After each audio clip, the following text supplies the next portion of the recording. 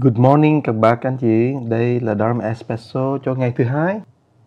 Có lẽ là một đầu tuần thì lúc nào chúng ta cũng có thể vui lắm. Thì thưa các bác, đầu tuần thầy muốn nói vài cái lời cổ nhân nói rất là hay mà làm cho chúng ta có thể nhớ là nguyên tuần này đó thì mình có thể nhớ nguyên các cái bài học này. Cổ nhân nói như thế này nè: đa môn chi thất sinh phong, đa khẩu chi nhân sinh họa. Đa môn chi thất đó, nghĩa là cái nhà mà nhiều cái cửa đó các bạn, cửa sổ, cửa đường vô, cửa trong cửa ra thì là gió nó thoáng vô cùng, nên nó sẽ thế nào nó cũng thoáng cả. Mà đa khẩu chi nhân, con người mà nhiều cái miệng đó, thì thế nào cũng sinh họa. Hay chưa các bạn thấy không?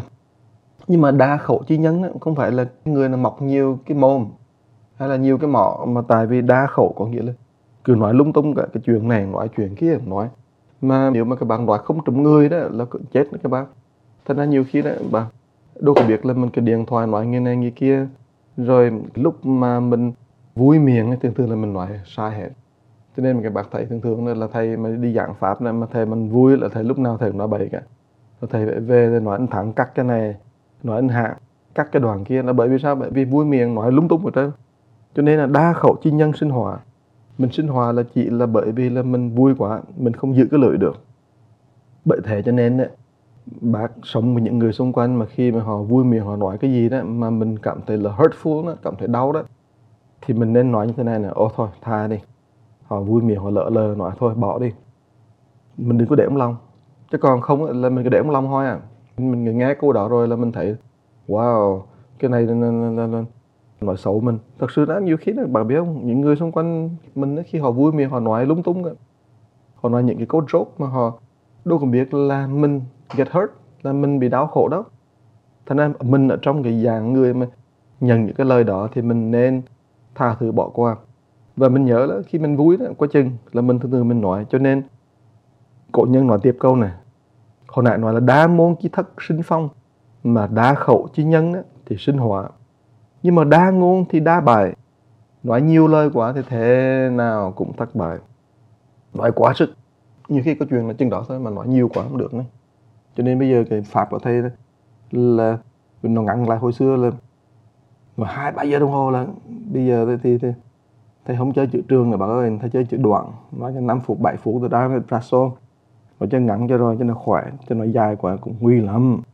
Nhưng mà đa ngôn á, có nghĩa là nhiều khi mình nói về lời vô lời ra, lời bằng này bằng tán kia, mình nói thì mình nghĩ là mình tay khôn mà, mình khôn ngoan mà, nhưng mà đâu có ngờ là mình càng nói đó là nó càng đi trật, càng nói càng lạc quẻ. Và lạc quẻ của mình ấy, cái đa ngôn này là nó không phải là nói nhiều lời, mình nói nhiều chuyện, không có chuyện trúng nữa. Mà đa ngôn này cũng có nghĩa là mình thêm thắt cái lời người ta vào, mình thêm chuyện này thêm chuyện kia vào, tại vì là mình muốn người ta chú ý. Đó, cái bệnh là mình muốn người ta chú ý, mình muốn mình là cái nhân vật có tin tức hay nhất, mình muốn là người ta biết mình hay. Mà các bác ngồi các bác nghĩ, nếu các bác mà lớn tuổi nhiều khi nào không ai nói chuyện như mình cả. Bây giờ có được người nói chuyện thì mình sung sướng quá. Mà lớn tuổi là mấy? Trên 50. Bây giờ đó, con cái nó không có nữa. Bây giờ mình ở mình làm cái này cái kia, còn người ta hỏi cái này hỏi cái kia, úi giời, mình sung sướng vô cùng. Và nhiều khi đó mình đang ngu, mình nói thêm thắt, nói ra để cho mình có cảm giác là I am important, tôi quan trọng mà, tôi biết nhiều thứ mà. Nguy lần các bạn. Cho nên mình đặt câu hỏi tại sao người ta đa ngôn như vậy. Thành ra đó, cái chữ bài là thất bại đó bạn. Cho nên cổ nhân mình tìm ra cái lý do mà tại sao mình đa ngôn. Thì họ nói thế này: khí bất bình tắc phát ngôn đa thất. Khí tức là cái năng lượng trong người đó, cái sức nóng trong người đó, nó bất bình là nó không có nằm xuống, bình là nó nằm xuống, nó êm đẹp lắm. Thì thế nào mình phát ngôn ra thế nào cũng đa thất. Đa là nhiều, thất đó là thất bại. Cái thất này đi về cái chữ mà thất tuần đó bạn, là có nghĩa là 70 tuổi đó. Chữ thất là cùng một cái âm như vậy đó. Thì là các bạn thấy đó, là khí bất bình thì phát ngôn đa thất. Cho nên mình muốn khí nó bình thì mình thường đó, mình phải chịu khó ngồi thiền, có ngồi thở cho nhẹ nhàng, thở cho nó thiệt là thâm sâu, thiệt là vi tế. Chứ còn không là mình lôi thôi một cái là cái khí mình nó nổi lên lung đùng. Cho nên nhiều khi các bạn biết mình ăn uống những cái món đó mà nó kích thích nhiều quá cũng nguy hiểm lắm. Thành ra là các bạn phải cẩn thận vô cùng cái ăn uống để cho mình đừng có ăn nhiều cái chất mà kích thích, ăn cay, ăn đồ cái lưỡi mình nó nói lung tung rồi các bác ơi. Cho nên mình phải cẩn thận và mình phải chịu khó ngồi thiền, còn ngồi hít thở, chịu khó ngồi thở cho chậm, để cho cái lời nói của mình từ từ nó hạ xuống, nó nhẹ xuống.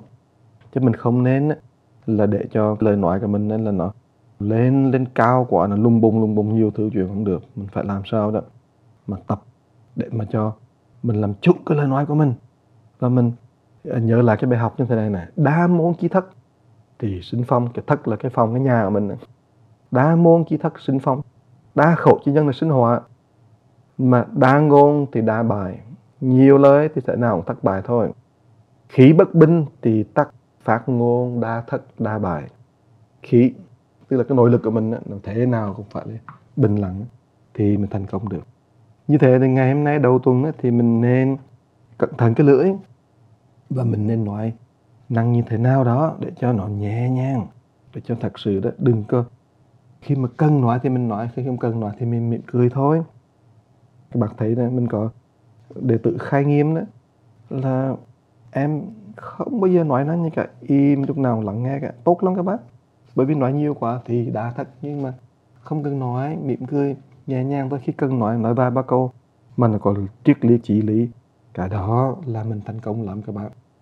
Thôi thầy chúc các bác một tuần vui vẻ và giữ cái lời nói cho thiệt hay. Cảm ơn các bác đã lắng nghe, và một ngày đẹp, vui và tịnh